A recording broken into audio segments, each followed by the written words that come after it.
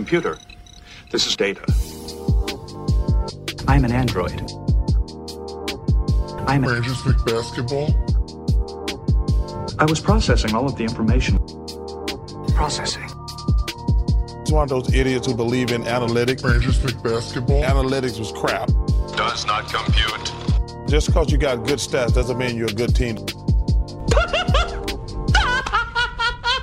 Hello, and welcome back to the Lakers Exceptionalism Podcast. My name is Tom Z, joined as always by Tim, a.k.a. Cranjus McBasketball.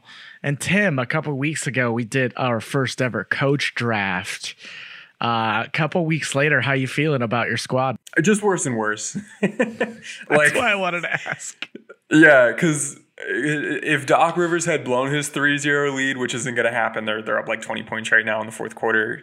That one, like, maybe was starting to, like, track towards good for Tim's draft, bad for Tim and the Lakers. But I mean, I punted several picks because I didn't, I wasn't up to date on the news. You're too smart. You got to smooth your brain out. I'm trying, Tom. I'm trying. One thing we didn't mention, actually, so hang on, let me pull up my notes because somebody we saw, I don't know what the reporting was, I forget who the reporting was from, but we saw Darvin Ham's name mentioned. Yep. And the Utah assistant coach, I forget his name as well, Alex Jensen, is that what it was? Mm-hmm. Both mentioned as possibilities for the Lakers. And I guess just real quick, because we didn't really dig into them, my take there is it's probably good that the Lakers are considering assistants, because if they're considering those assistants, maybe they're considering some of the other assistants we had on our list. And that to me is encouraging. If the process on there, like, we may not like the result, we may like the result, but if the process on their end is that they're not just looking at retreads, I think that's good. And then I was able to get a little bit more information on what the different Milwaukee Buck assistants do. So there was Darvin Ham and then Charles Lee, I believe is the other one. Lee is responsible for their offensive ATOs and helps with the offense. And Ham helps with the defense. He is more of a commanding presence. He has more, gravitas in the locker room. So that's a plus for him. And he's been a big player development guy with their wings in Milwaukee. So that's some additional info on them. I wasn't able to get a whole lot about the Utah guy. He's been a big player development dude with their bigs, and he's responsible for a lot of Gobert's growth as a defensive player. So that's interesting. But I don't know if he's like helping with the X's and O's in any respect. But he is their, I believe, associate head coach, so he would be part of those discussions. I don't know if he's one of the offensive or defensive minds, but don't have to dig in anymore. But a couple people were asking what my thoughts were on those guys, and now that we have more info, I wanted to share that. I don't know that I'd move any of them up or down all that much. I still don't think they're my top options. But, good to know. It's crazy to think that we're encouraged that the Lakers know who these guys are. Right? Sometimes I ask myself, are we too low? Like, are we, are we, not giving them enough credit? And then you look at what they've done and I'm like, nope, we should continue treating them this way until they prove otherwise. I'd rather be wrong in a good way like that right. than, set expectations too high. Because I think that's been some of my misgivings in the past couple of years has been, hey, this is what this could look like. They could go this direction, and then it doesn't happen, and nobody's happy. So quick coaching update. But we're not here today to talk coaching. No, today we are here to talk about all the different kind of rumors and reports that have come out about the Lakers and their intentions. Obviously, this is all speculation with some reporting behind it as far as what people are hearing from unnamed people, the most trusted sources in sports, unnamed sources. But this is an insight, I think. It is a ballpark conversation where we can talk about what people view as possible. And just before we started recording, Tim, I was telling you, before we just get into these trades, right? Because we have a lot of them, from the Hornets to the Pacers to, there's a couple other teams floating out there. It's just, I have to recalibrate my views on Russell Westbrook after living through this hellish year. Because for somebody to practically reasonably report that like Malcolm Brogdon and Buddy Hield for Russ is just like, I fucking love Malcolm Brogdon. Like, yeah, he has injury issues. He's just the kind of in very, very high basketball IQ player. I really enjoy watching the little nuances of their skill set and how they use their basketball intelligence. And like, just to think that you can get like two pretty good NBA players for Russ. And we'll talk about why, right? The expiring is important. Like, that's a big, valuable thing to be able to trade like a third of the cap that's coming off your books and after one season, right? That's crazy to think about. But I'm reframing, and I think this conversation will help me, because it's like, could you last year get Buddy Hield and Malcolm Brogdon for KCP, Montrezl Harrell and Kyle Kuzma? Like, no, I don't think so. Well, no. And their situations have changed a bit as well. Indiana has, right. They have Halliburton where they are now. as a franchise is different. Their goals are different. Where Hield is a, what team he's playing for is different. So that the scenario, the landscape is constantly changing. That's part of it. But to your point, that trade wouldn't have gone through. And having watched Russ for all 80 games or whatever he played this year, it's hard to wrap my head around. Okay, we're going to be able to get these good players I like watching and would enjoy on our team for him. And really the flip that needs to switch in our brains is this wouldn't be a basketball trade for these teams. This would be an accounting trade. This would be a clean our books off trade, because they're not. I mean, Russ can do some things. He ended up finishing the season strong. His finishing at the rim grade went from like an F all the way up to like a B minus, C plus. So he finished strong in ways that, like, at final accounting, he wasn't as bad as he was for large stretches of the year, but he's still not. He's nowhere near worth what he's paid. And that's a tough player that you can't bring that onto your books and be a title contender. So given how much he needs to be paid. I know you guys have that tool. What was Russ's value this last year with the Lakers? $8 million, just about. I forget what the decimal place was. It might have been like 8.2, but it was around $8 million. High. And he's right. but the thing is, like, he ended up playing, like, he played a bunch. He gave you a lot of minutes that, from an impact standpoint, was okay. It's nowhere near what he's paid. He's not a value by any means, but it wasn't like it was 2,000 minutes of end of the bench player. Like, he was still an okay NBA player, even if he was very disappointing in the lens at which we look at him is, skewing our perception. So I don't like him. I don't want him on the team, but he's not like a negative value player. But for his contract, he certainly is. So these teams, they're not grabbing him. Indy wouldn't be grabbing him to say, come play with us and we're going to try to compete. Same thing for any of the other teams we talk about. Charlotte, the reason they'd bring him in is because his deal ends at the end of this upcoming season. So my expectation for any of these teams is if they bring him in, they're going to try to either buy him out or just send him home. I don't like, from all of the locker room stuff that we heard about and all the interactions with coaches and players, I don't think that's worth the risk for these groups that are just trying to rebuild, trying to build culture. I don't know that that's value. It's not, we're bringing in Rajon Rondo, this is going to be great for the locker room.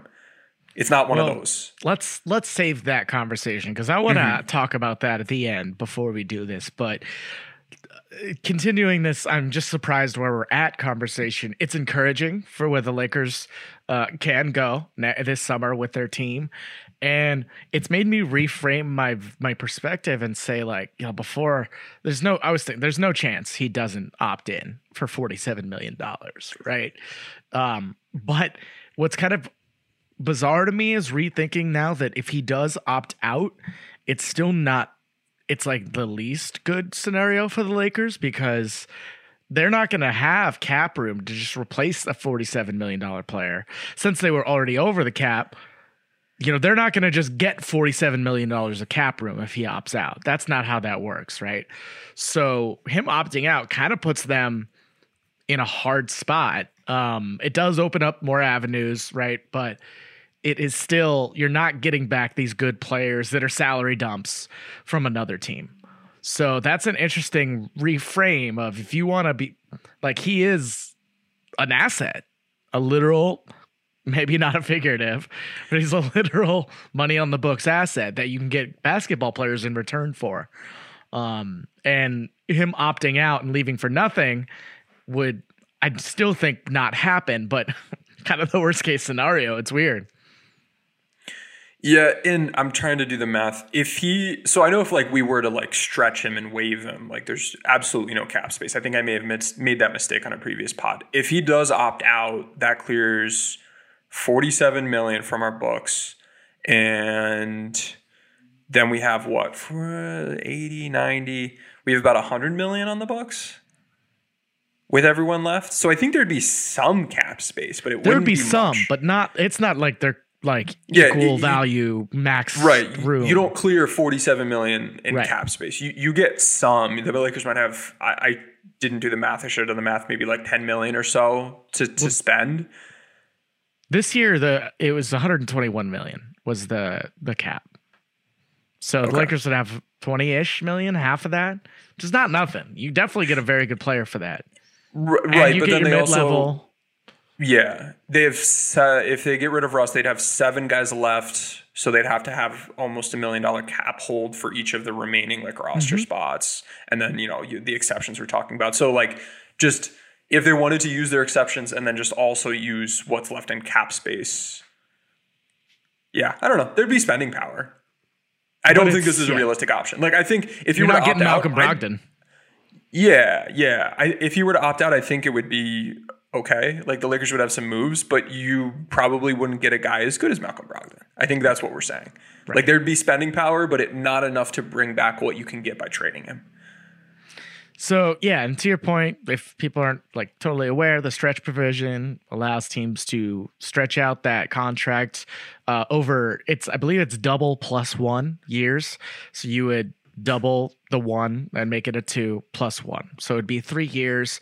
It would divide that. The Lakers just got off of this with Dang, but that number for Dang was $5 million. Russell Westbrook's is going to be like 15.9 or something. Yeah, like 15-16 million dollars. So it's going to be substantially more than Dang's. Right. And every year we've been talking about how this Dang cap hold, is hard to build around. This Dang cap hold. Yeah, exactly. God darn pun it. intended. So yeah, I don't like that option. I think this is where I made a mistake in the past. I was like, if they stretch him, they'll have some cap space. Not the case. Not the case at all.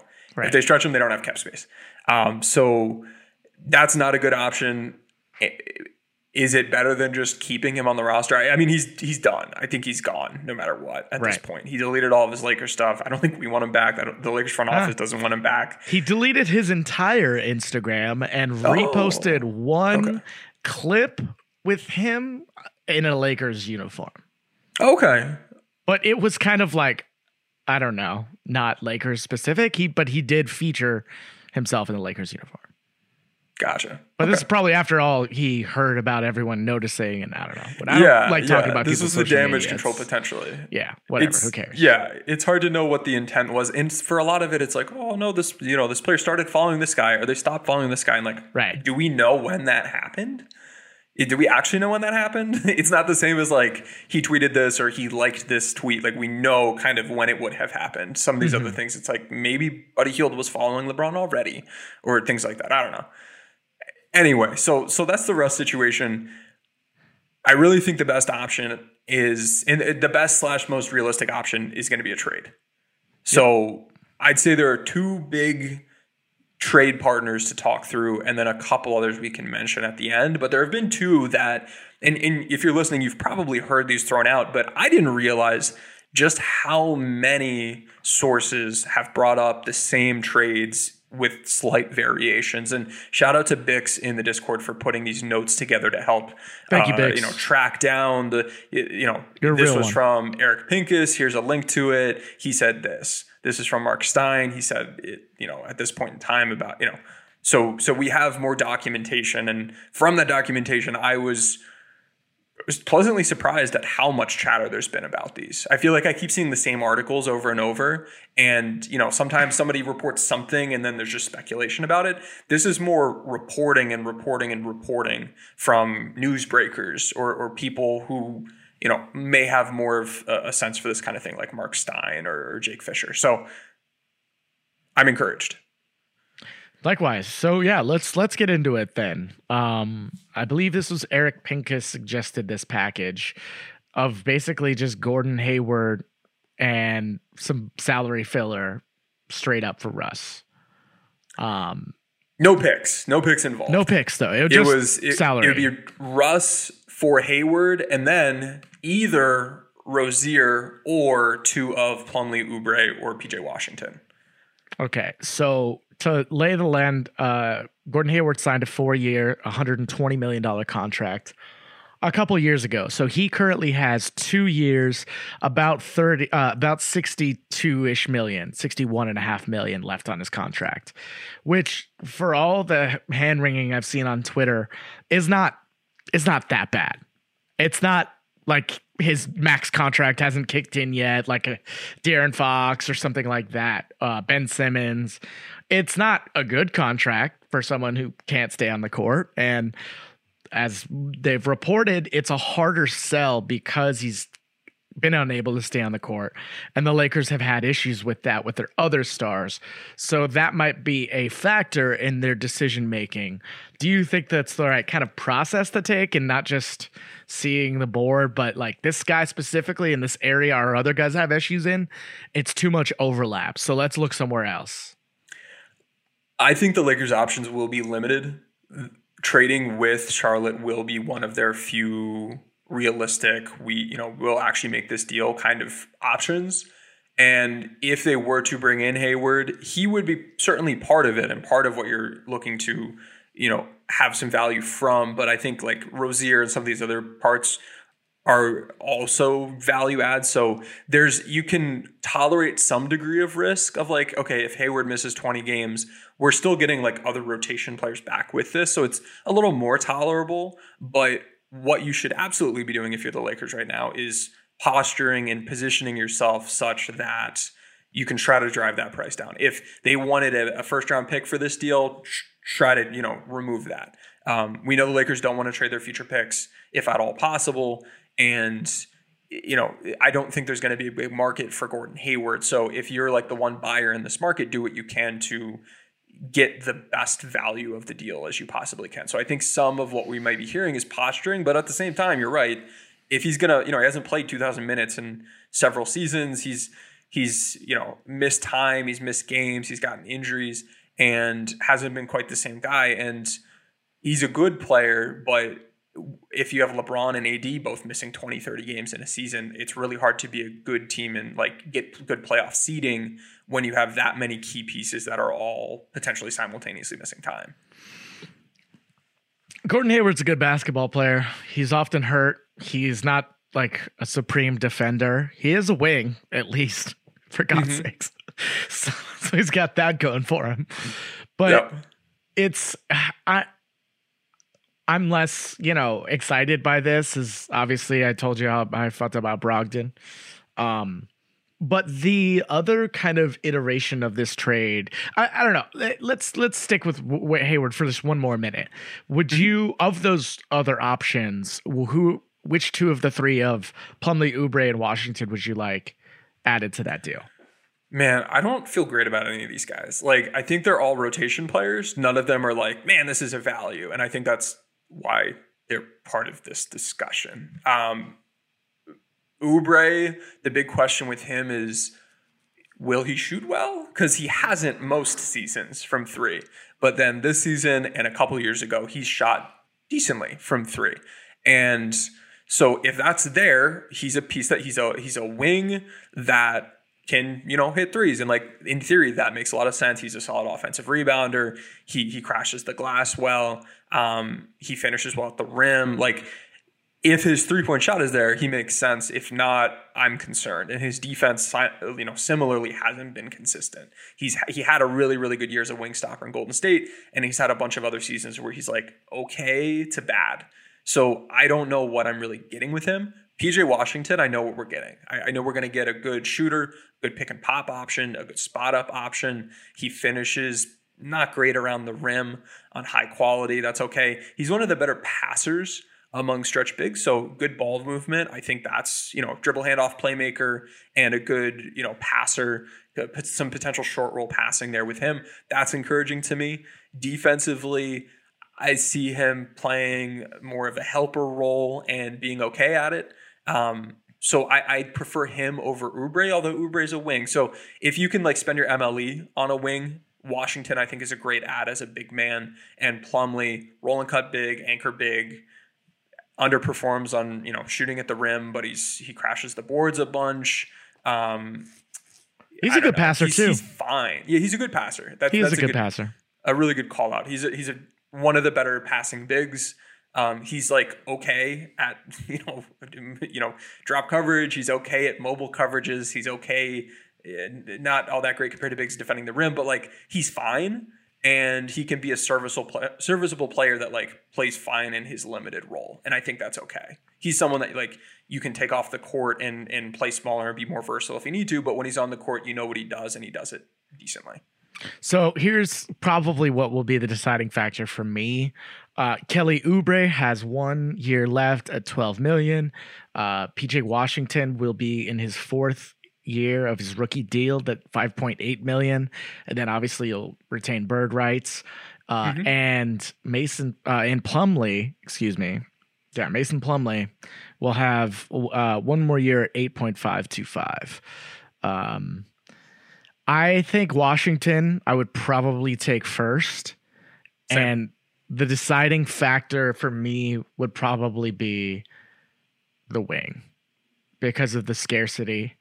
Mason Plumlee is more valuable than I think a minimum big, but maybe mini mid-level. I don't know. At this late, he only has 1 year left. Jones over him. It's what else can you get? Because no, I'm not joking. Stop. I'm not joking. I know you. I know you're not. That's why I want you to stop. So what I'm trying to say is this wouldn't be the only move they make. They'll also have hopefully a decent sense of who they're able to sign, and you can say, all right, we don't need to grab Plumlee. We'd rather go for the wing because we found this great. I thought you meant these guys will get traded elsewhere after. No. Okay. I mean, we'll take the wing because we don't need what Plumlee's going to bring us because we can just go sign this minimum guy instead. Or if you're we've got a great, MLE wing and we feel great there, but we don't like the big market, maybe you lean Plumlee. But I do agree with you. I think the scarcity of wings probably makes you roll the dice on Oubre. Can I interest you in a younger, more handsome Kent Bazemore? Is that Kelly Oubre? I'm pretty sure that's Kelly Oubre. What's his nickname? He has a nickname? Tsunami Poppy, right? Oh no. Look, you can't be hit by a tsunami if you're not on the coast. That's right. Thank you. And this has been Geography with Tom.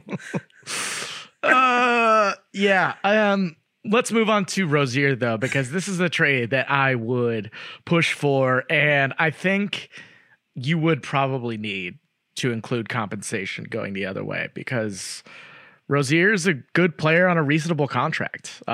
Give me a sec. I'll pull up the details specifically because I know he did just sign an extension. I guess he didn't. Rozier Am I tripping? He's on a 3-year deal. Isn't he? No, he did sign an extension. I'm sorry. So he has a 4-year extension that has not kicked in yet. And this is not great. Oh, no. I stand corrected. So he was just coming off of a 3-year, I don't know, like 58, something like that, just under 20 a year. His new contract will pay him 21.4, 23.2, 24.9, 26.6. That's tough. A 496 deal just kicking in when you get him. That's tough, fire emoji. And not like Dennis Schroeder tough. This is a massive overpay. So maybe they don't have to include it first now that I look at these numbers. Because that's... Yeah. Like, Rozier's a basketball. He's an NBA player. Like, he's not He's bad. good. He's good. He's on a bad deal.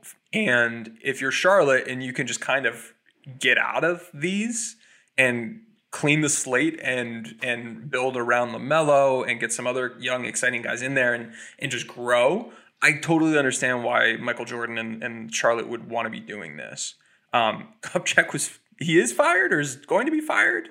I have not heard that. Did you hear that? I would imagine I believe this is public. I believe the public reporting was that he may be fired. So I would imagine that may make trade talks perhaps staccato or stall or pick up or slow down. I don't know. If he were going to be fired, I feel like he would have already because they fired Borrego. They did. And I do think in general, Jordan being pissed off and fed up with what he's seeing from them is good for us. I think the more chaos there is, the more fed up teams there are, the more movement there will be. And with the more movement there is, the higher chance that the Lakers can be part of some of it and get something back. So we'll see. But yeah, Rozier's money is not good. So this would be, if you're the Lakers front office, you better feel good about this one because this is a bad situation. He's going to be 29, 30, 31 years old getting paid 23, 25, 27 or $6 million.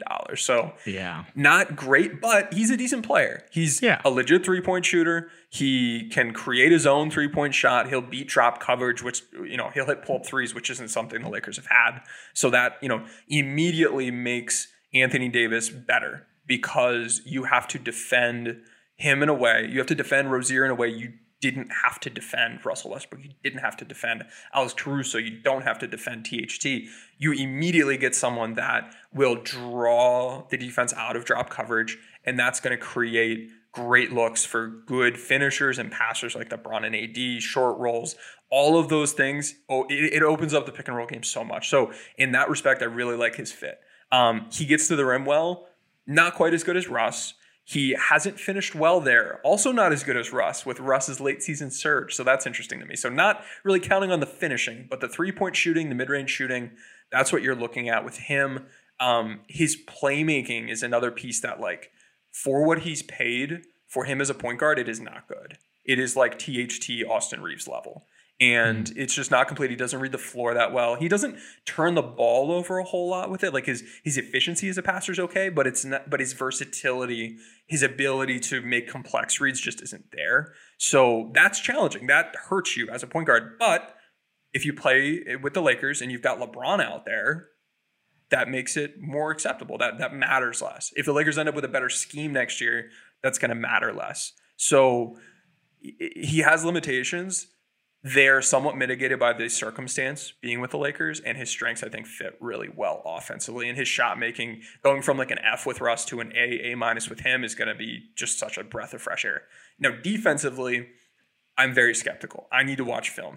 His on-ball defense in the data, not good. His chaser defense in the data, not good. His pick and roll defense hadn't been good. He had a good year this past season. I don't quite understand why his defensive impact was as high as it was. I need to go watch more film. There will be a reason for that. I just need to figure out what it is because we don't currently have it captured in the data points we have.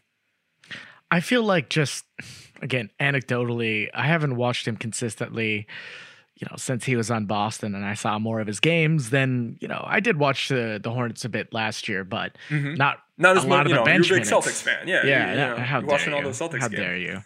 No, I'm just anecdotally, I remember him as a pretty good defender for his size. He can be physical. He's not the fastest, but he's pretty strong for his size too. I don't know. That could be totally off, but I would like to go back and rewatch some film on him as well. a theory that I have. This is very much a theory. I know the Hornets switched a ton 2 years ago, and I can imagine someone for his size not fitting well into that. If they went to a more traditional defense this past season, which just like you, I haven't watched much Charlotte.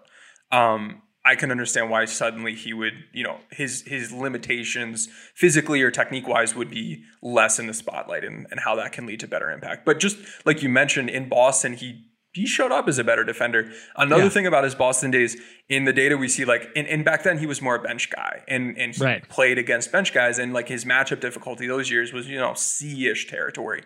Now it's bumped up, and with it bumping up, his effectiveness has dropped, as it does. When tougher guys to guard, they're going to score a little bit more on you. For us, he'd be playing big minutes against real players. So that's where I don't expect it to revert quite to what it was in Boston, unless he's playing a role too small for the money he's going to be making. But I want to check out the rotations. I want to check out some of those tendencies. I want to see how well he reads situations. So there's some potential. There's some possible upside here, but in some of the core fundamental areas defensively, I have concerns. But like you said, he can be a tenacious guy, and he plays a bit bigger than he is. All right, so perfect scenario. Say Mitch Kupchak calls, says, I want Russell Westbrook. I will give you Terry Rozier, Kelly Oubre, and PJ Washington.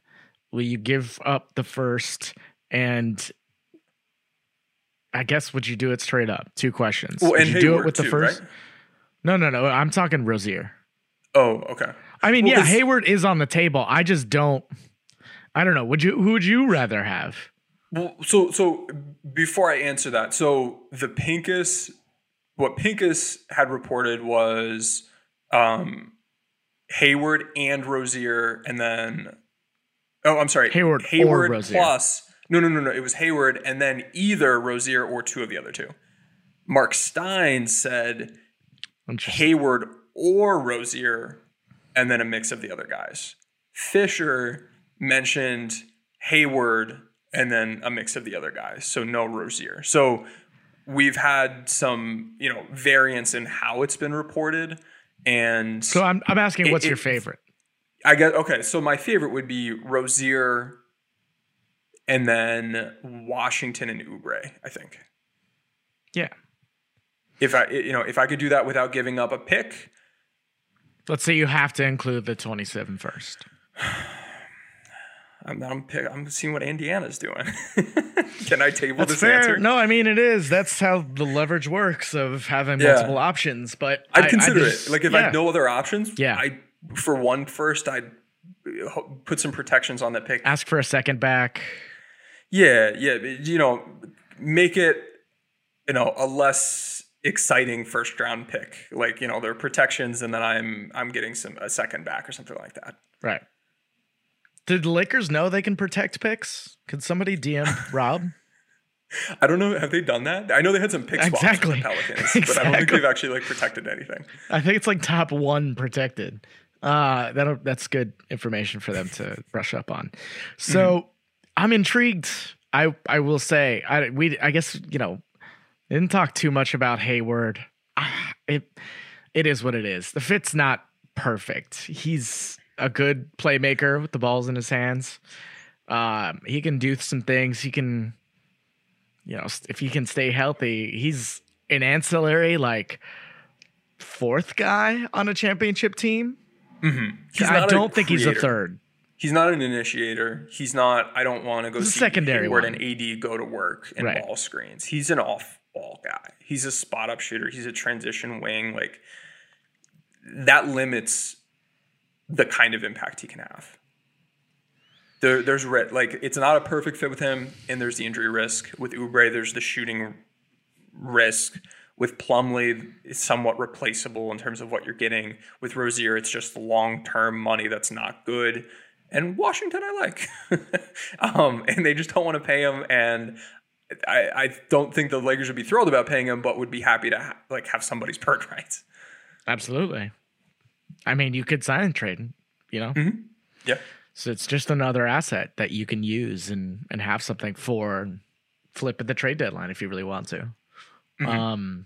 So overall, I think we are on the same page. I think we both prefer Rozier. Oubre and PJ Washington for Russ straight up, if possible. If necessary, I think we're comfortable doing a protected first. I would protect the first and ask for a second back. You can top 40 protected if you're Charlotte, like top 45, like if you are worried it's going to be a high second pick. But something else to consider, Tim. You know who's a Jordan branded athlete? Russell Westbrook. Oh, interesting. Okay. And this is something I was talking about with someone at my bar recently, right? How people in the league can, it's definitely they outthink themselves, where I could see someone like Michael Jordan, again, this is going to come off wrong, but like thinking Russell Westbrook is still a good basketball player and everyone has got it wrong.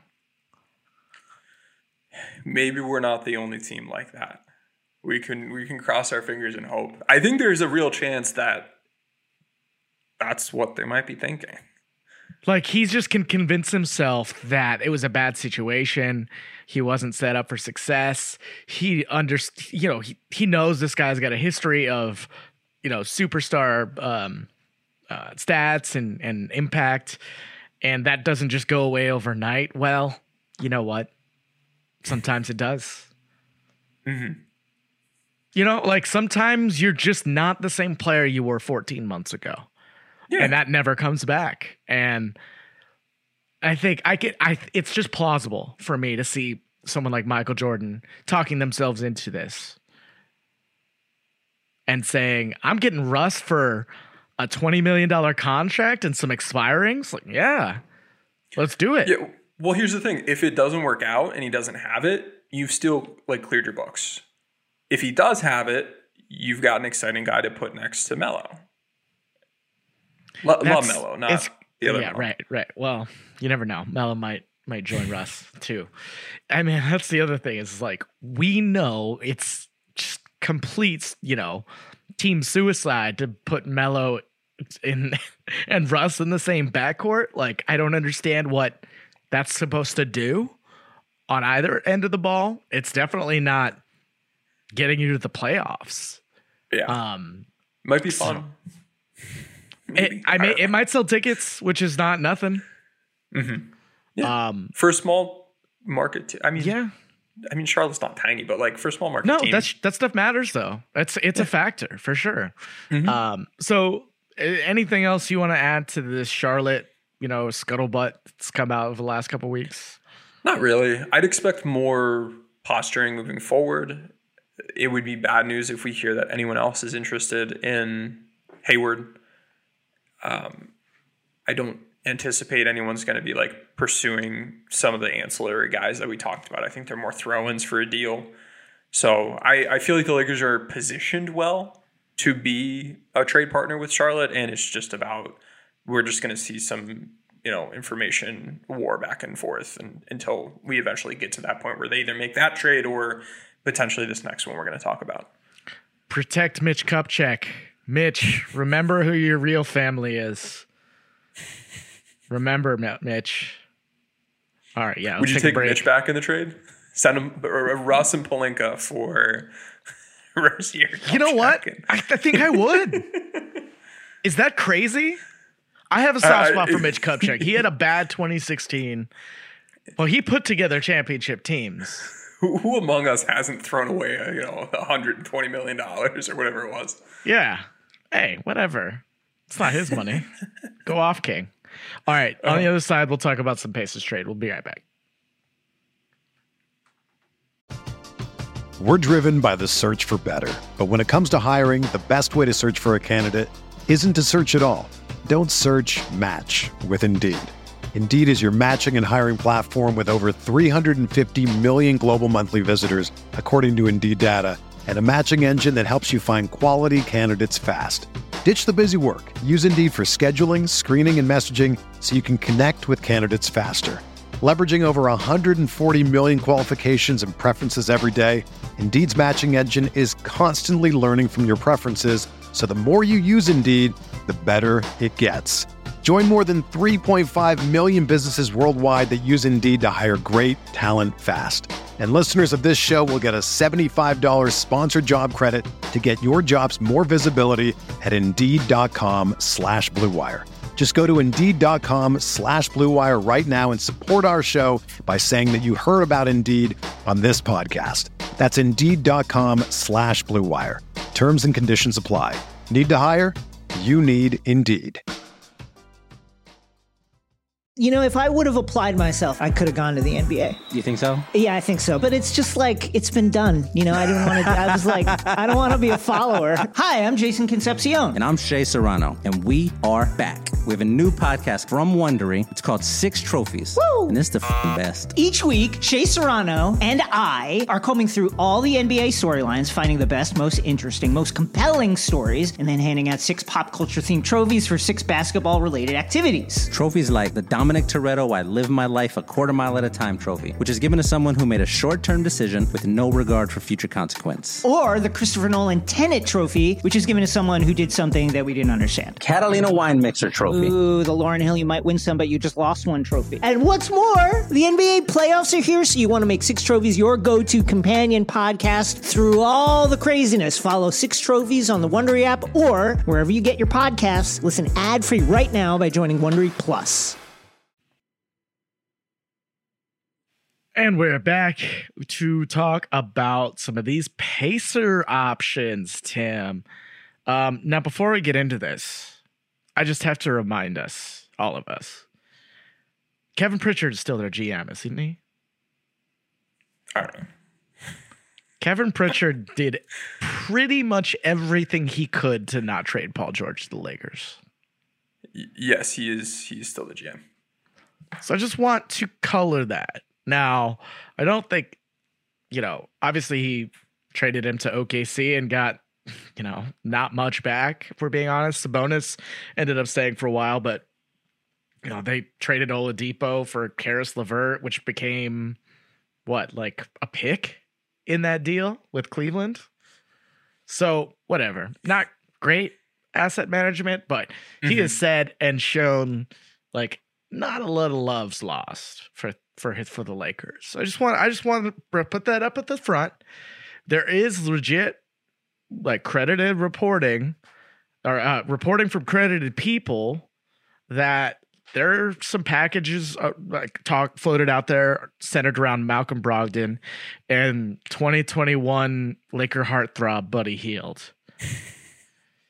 The trade is finally happening. I know. It's just bring Buddy home. So I kind of briefly mentioned my thoughts. It's crazy to me that these two good basketball players could be on the horizon, and I would do this trade in a fucking heartbeat. Now, if you made me give the 27 first, I still probably do it. If you made me give both, I'd probably say no or ask for something else back. That's I would have to get Turner back as well if I'm giving up the 2 picks, right? Yeah. Which has been floated. There's some uncertainty. They did. Marcin did say that the Pacers hope to keep Turner long term after they traded Sabonis to Sacramento, but he still just has 1 year left on his contract at $18 million. So, I mean, we talked about Turner at the trade deadline, the awesome pairing with AD in the front court. The ability to protect the rim and space the floor is very, very, very rare and very, very, very valuable, especially at $18 million. If it doesn't work out, he is someone you can trade somewhere else fairly easily, I think. So, I mean, if I was the GM, I'd do that trade pretty quickly. What's your feeling on these guys, though? I mean, I like Turner a lot. I don't know that he'll be available, but if he is, I mean, I'd give a first for him if we have would we have his bird rights? I'm assuming going into his free agency. I'm good with that. He's such a good fit with AD. He's to have a dominant defense with AD. You need so offensively you need a floor spacer, and then defensively, I would love for that floor spacer to also be a really good rim protector that allows AD to play more power forward and be more that helper, that roamer that he's been. And and help preserve him until the playoffs. And then once you get to the playoffs, be more switchable and all of that. The natural limitation there is, okay, well, if AD does play 5, then, Turner maybe sits. But he has some mobility to him. And I just think he's, in general, a really good fit. So I love that. Don't know if it's available, but I would be happy to have him come over. Hield, offensively, a great shooter. He's been a really good shooter for a while. His defense is really the challenge. He's not he's not, again, just like with Hayward, he's not someone I love in like ball screens or initiating offense, but he's a good off-ball player and hasn't had the same kind of health issues. His real problem is defense. And I've looked at the data and looked at the film and am convincing myself that he can be a passable chaser defender. And if, we get to a playoff situation and they're trying to go after him on ball, you can send help. I think that's easier to make up for than someone who's weaker off ball that just doesn't rotate well. So I've kind of talked myself into his defense. So I see that working as well. And I mean, we've had this podcast, like we've talked about these guys. Yeah.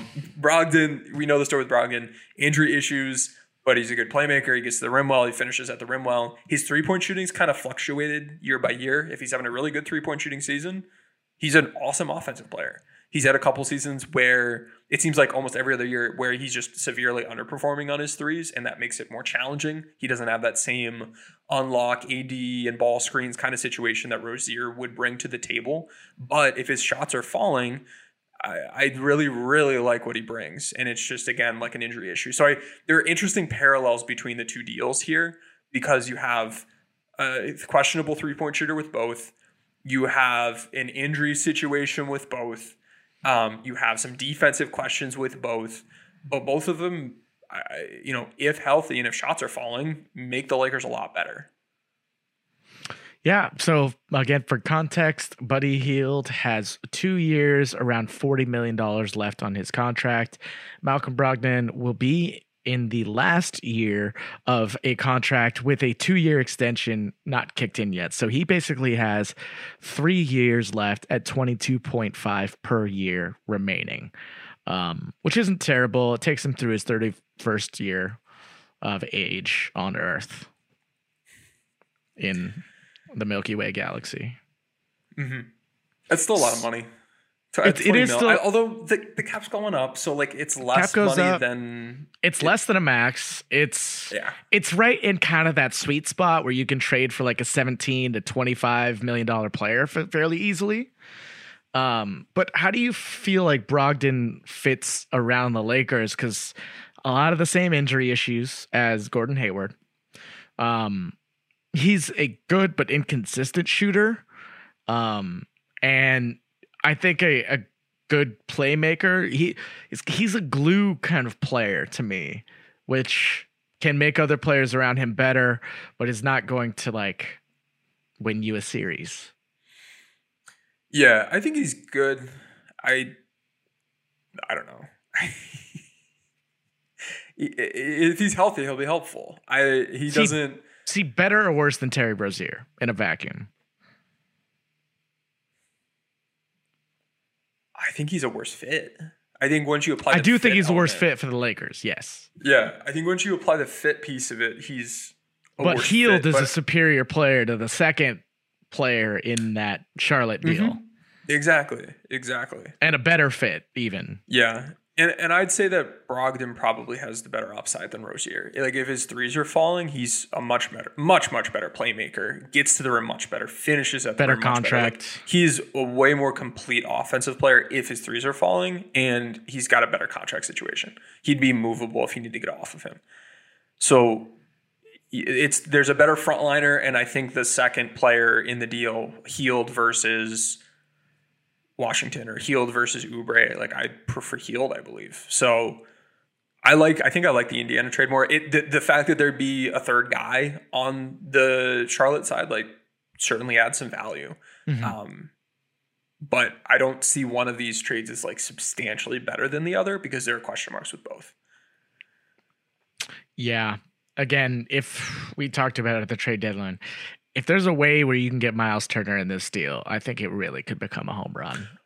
Yes. Good caveat. if that's on the table, and like I said, if it takes those picks, you're already gonna be up to 7-8 guys in your rotation. Mix in whoever you get for the mini MLE this year. Maybe you trade THT along with the deal I saw as kind of another or none, right? Mm-hmm. So maybe you get out of this trade with 7-8 rotation players. That's you're pretty close to done. There you get a couple vet mins. Lakers have done well even with their undrafted guys. So, mixing some of those, some two ways, and you're almost at a full team before you know it. Yeah, they really need to turn Russ into like 3 rotation players. And with these deals, they kind of do, potentially, with Indy, depending on what happens with Turner. But I mean, Nunn coming back and being healthy is a huge boost as well. That I feel like I keep forgetting about him, but you're not really trading for him, but like that's a boost that got to pencil him into the rotation as well. But like you're saying, if they swing one of these deals, they get 3 guys back, they're in pretty good shape. Yeah, it's crazy. It feels like they shouldn't be. Like it feels like it feels like these feel like 2K trades. Right? When you don't change the trade difficulty and you just what can I get for Rudy Gobert? And you're getting 90 overalls and you don't factor in how bad the contract is and the context and people will be upset about this. It'll be like, how does the Lakers did it again, screwing things up yet are able to find a way out of it?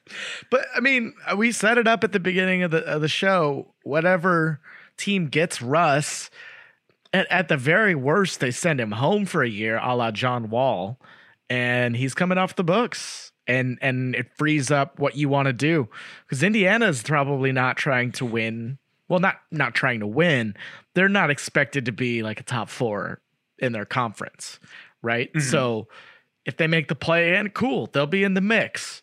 But if they do or don't have Russell Westbrook, it's not like their forecast changes significantly. But the following year, they will have the ability to take a big step in the offseason because of all that extra cap space. Yeah, absolutely. So I am team. So let me throw you this: Brogdon, Hield, and Turner for THT, Russ, and both first-round picks they can attach. Would you do it? The future's gone. Future's been gone. Yeah.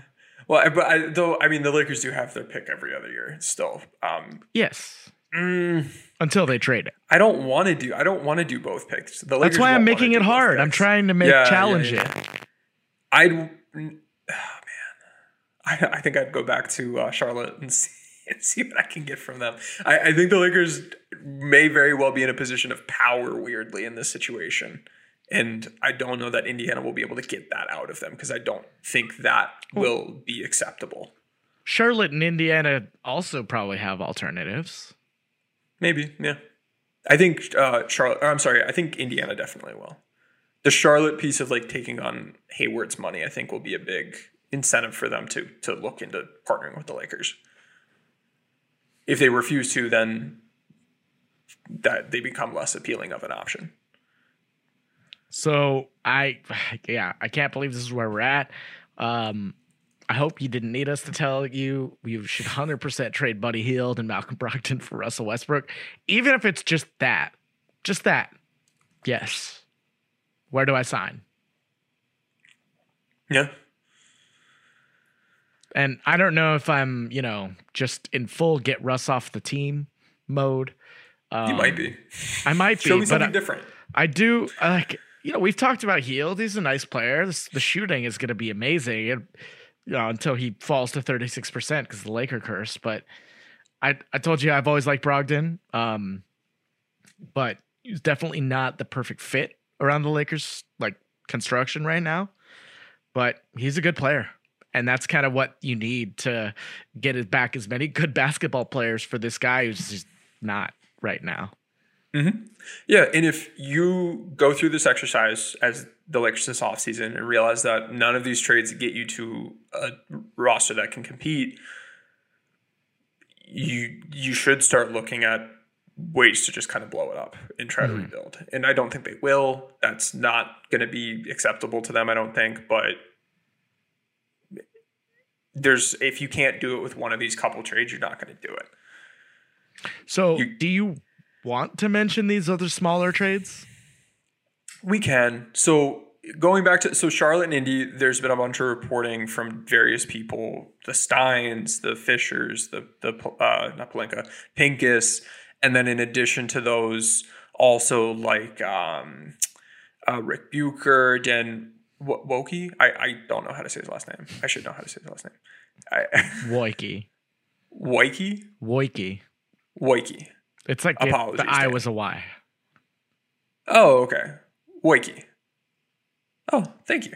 So multiple people, like 3, 4, 5 people reporting on these trades. So I think it's fair for us to assume they're being talked about and these are like real things that are happening. With these last couple, it's been more one-off brought up here or there. It's not like 4 or 5 people, but I think still interesting to mention. One of them is Utah. They're likely going to be looking to blow things up if they lose to Dallas tonight. Right now. Right now. If they've lost to Dallas, they're probably going to start in like a minute or two. RIP Pelicans, by the way. RIP Raptors. Nick Nurse, bozo. Why would we ever want him? I'm kidding. So Utah, if they look to blow things up, Conley and Bogdanovich are 2 guys from them that... No. Your answer is no to this trade? Yes.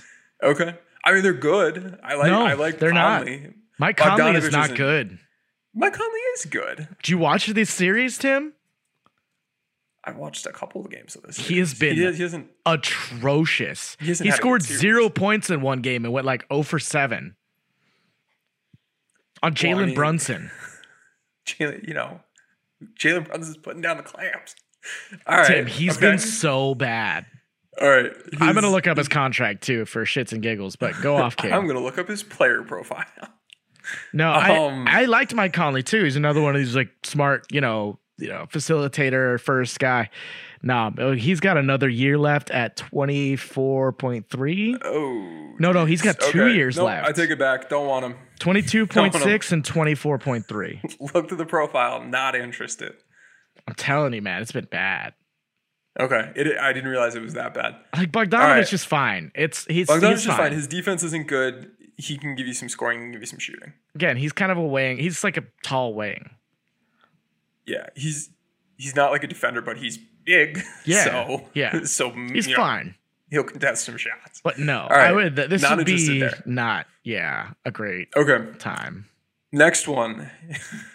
Here's some deja vu. Oklahoma City Thunder trade to dump Russ to OKC, bring back Derek Favors, Mike Muscala. Kenny Hustle isn't in here, but I'd love for him to be. More Mike Muscala. This is reported by Pincus and Yassi Goslin. So a couple of folks mentioning this one. It would be a dump. I don't like it. I don't like it as much as the other options because you don't really get anywhere. It feels like a last resort. Mm-hmm. Yeah. Like, what do you get back here? Like, this doesn't bring you to title contention, and it doesn't help you be better in the future, and you'd likely be paying picks. This is if this happens, it's purely to save Genie money. Yeah. Purely to save Genie money. Which is not out of the question. There's no basketball reason. Yeah.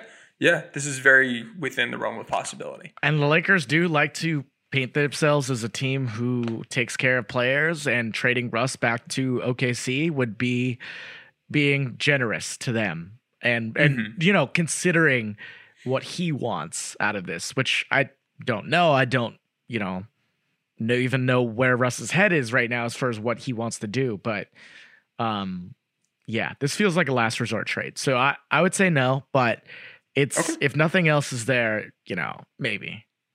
Okay. All right. So let's turn the page how about a Houston trade? Not the John Wall trade, which we would both say no to. Yes. Instead of that, something centered around Christian Wood, Eric Gordon, and David Nwaba. A nice reunion there. What are your thoughts on that? This is without picks, right? I believe so. I believe no picks. I don't love it, but I would hold my nose at it. I would take it over the OKC deal. But I wouldn't feel great about it. Okay. Yeah, I don't really enjoy Eric Gordon. He's not a good defender. He's not quite the same shooter that he used to be.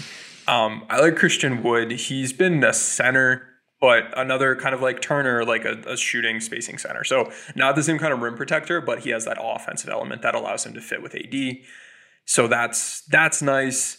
And then Nwaba, not really giving you a whole lot, but he gives you that defense. He's going to get up in your face. He'll take on some tough matchups. He'll be active on the offensive boards and is going to, be active around the rim, more finishing than creating.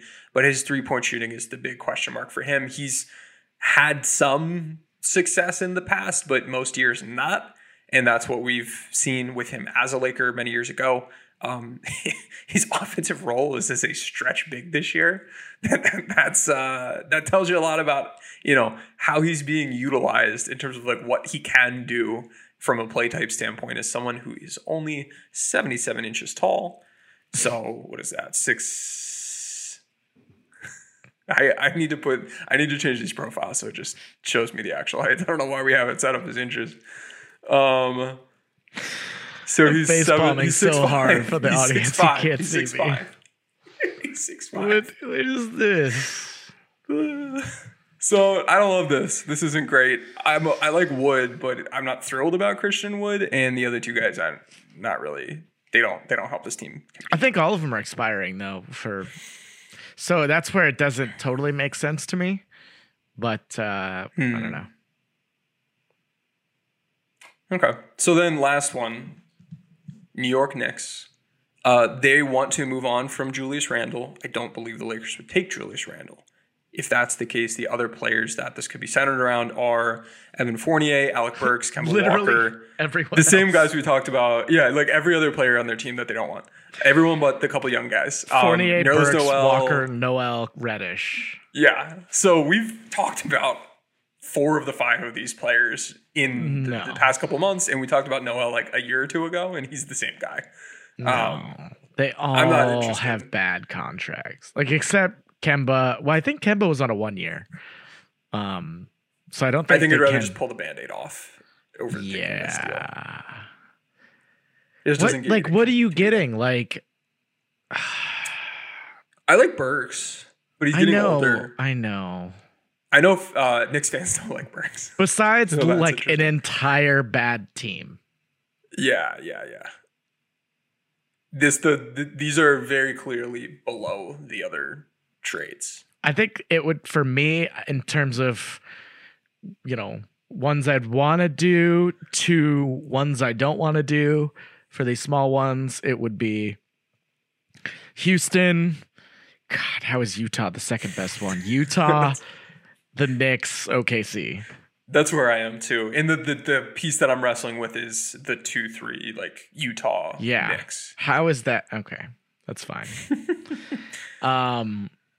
So yeah, a hard pass on that for me.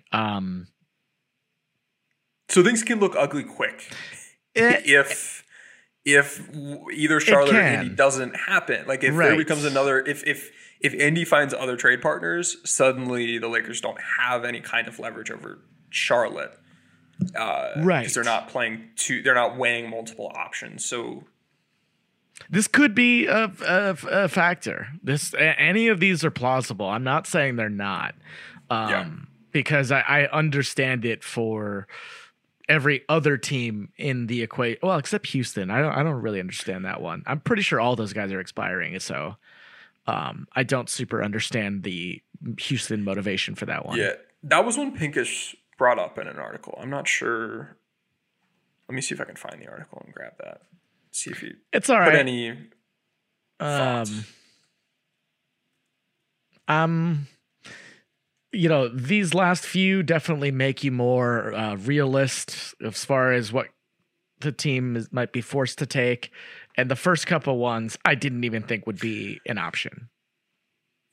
For Houston, they'd be looking for picks. That was not in our notes, but that was in the article. They'd be looking for at least a first rounder and pick swaps. So I'm not interested. No, not interested at all. Yeah. I think in terms of like what the Lakers front office would be willing to do, they'd be interested in the Charlotte and Indy ones. And then I think they'd almost prefer the OKC trade over the others. Like, as far as what they would value? Yeah. Because at what point do you say these don't get us to a title, so we're just going to try to save money now? They'll save money, and that after that point, they're able to pick the players, right? So you're just taking back Muscala and Favors in theory, and you have more flexibility, I guess you should say, for them to pick players out of the free agent pool versus taking back players they might not have interest in. Right. But again, if picks are involved here, it's hard. Right? It's really hard. It's to get harder there. Pass. And then it's like, would we rather just keep Russ or do this? Because I think this is better than. Oh man, I don't know. I don't know. These are tough decisions. These aren't good options. These are varying degrees of bad options once you get past those couple bigger trades. It's figuring out what kind of medicine you want to take. Yep. You know what I mean? Do you want it to work right away, but it tastes like shit? Do you want to take a pill where you don't feel anything and it slowly gets better? Yeah. So I'm sure this podcast is going to go out and then someone immediately is going to like DM me and be like, hey, didn't you know this player is represented by Clutch? And then it's going to be like all the, that's a whole other element of this that totally. Maybe we're not considering, or maybe one of these guys is repped by an agency that doesn't like the Lakers. So there's so many factors here between, we want to get better. We don't want to sacrifice long-term picks. We may be willing to sacrifice long-term money, but we also don't want to pay much money right now unless we're able to compete. And then we also don't want to just like keep Russ. So there's so many different variables here, and I don't see a fantastic solution, but I don't know. What are you hoping for? If you could pick one of these. Pacers. To me, it's if Turner's not involved, which one would you prefer between Pacers and Charlotte? Pacers. I still have the Pacers pretty much all iterations of that deal a notch above Rozier, but I think Rozier is a good like B+ to B option, and I think everything else is like C- D, like in that other list. I think I'd take the Charlotte deal over Indy if Turner's not involved. And my pitch there would be upside no, man, it really depends on what's involved. Like, if you get Hayward and Rozier, and Hayward's healthy, I think healthy Hayward and Rozier is better to me than Brogdon and Hield. Maybe. If it's Hayward and then like Oubre Plumlee or Oubre Washington, like I'm absolutely going the Indy side. If it's Rozier and Oubre Washington, then it's close for me, and I think I might be leaning your way, but I don't know. It's tough to say. It's better options than I think they would have, than I thought they would have. So that's encouraging. Let's wrap it up there. I think we were mostly in agreement throughout the rumor mill that's been going on. DM Tim or I a 5-star review of the pod if you want to get invited to our Discord where we have tiers, and we'll have a bunch of stuff coming this off season. A lot of different things. There's a lot of coaching stuff Tim does. So yeah, hit us up there. We have 7.5 hours of X's and O's content. You can go from like it's like masterclass, baby. Like starting from the bottom, building it up, being able to identify and understand and apply knowledge is really what we're looking to do. And it's been awesome. It's been so energizing for me to hear how folks are consuming it, learning it, and then using it. Like we've got like actual coaches in there. We've got people who are like, I can't lose at 2K anymore because I use these things, or just folks just like enjoying basketball more because they see it for the chess match that it is, rather than just kind of the, brute force athleticism that it can be. This is what I was telling. I was playing pickup yesterday, and I was explaining to someone kind of like what we do on the pod and how I've learned so much about the game from you. You taught me not just that, like, and of course, you know that it's a chess game, right? You've thought about it, but you taught me how to play the board. You know what I mean? How to see the board. Mm-hmm. If you don't know how the horsey moves, you can't play chess, Tim. You have to know the rock, paper, scissors. You have to be able to see and anticipate and then pick the right option. Because you can play rock, paper, scissors and just guess. Right. But if I can see for a split second what you're going to do, I can pick the right option. And that's what it's all about. It's not just like, because you can find plenty of people that are like, this is a split cut. Like, right. This is horns. And that's, and that's great. We're going to capitalize every one of the letters and as if we're yelling it. I don't understand why people do that. Here's a horns, whatever. But like being able to understand it and apply it and just be like way better at pick up or just enjoy the game more, coach better, all these things. That's what it's all about. And that's what you get with that course. And every other week we're doing sessions. If you get in there now, you'll learn so many different things. I'm going to forget, but like defensive rotations, offensive positions, different alignments, all the different ball screen variants, why you'd use them, what kinds of players you use them with, all the different ball screen coverages, options, why you use them, when you'd use them, what kinds of personnel you need for them, off ball screens with pin downs and flare screens, all of the iterations, when you use them, why you'd use them, whatever. And then we've begun digging into, okay, how do we beat drop coverage? You don't just like pick a random play. Here's a short list. Here a dozen or so concepts. This beats drop coverage because of X, Y, and Z. And it's not just memorize 12 things. They're grouped into like 3 or 4 different kind of buckets. And if you remember those buckets, you'll be able to, when you see some new play that doesn't exist right now, figure out, okay, it fits into this bucket, therefore it'll be drop coverage. Done the same thing with the catch hedging. And for those two concepts, some of them overlap because of specific concepts that work against them. There are going to be some concepts that work for catch hedging and show and recover, but not drop. So really learning at a deep level in a digestible way, that's really what we're looking to do. And it's been a lot of fun. And just last thing I want to say, I'm proud of how much you've grown. Before, you'd have made fun of me for calling it the horsey. And you just blew right past it. The knight. I know it's a knight. I'm kidding. But you didn't even touch it. You went off on your very interesting rant. So please hit us up in the Discord, and Tim can tell you how the horseys move in basketball. That is right. And I just want to say a quick thank you to the folks that are in there already and have been having fun with us and chatting up free agency and coaches and all of that. Shout out to the friend of the pod, Mike H., for supporting us as an arena sponsor, to Zach Harris, QDaddy-O, iPod Shuffle for being in that owner's box, and then all of the folks in the courtside and lower bowl crews getting those bonus pods, getting those, X's and O's sessions, all of that stuff really keeps us going and supports us. So like Tom said, DM us that 5-star review and you can get in there, or check out the link in my bio. It is tinyurl.com/support LakersXPod or LakersXPod, and you'll be able to get in there and join those tiers. All right. Thanks, everybody. We'll talk to you next time.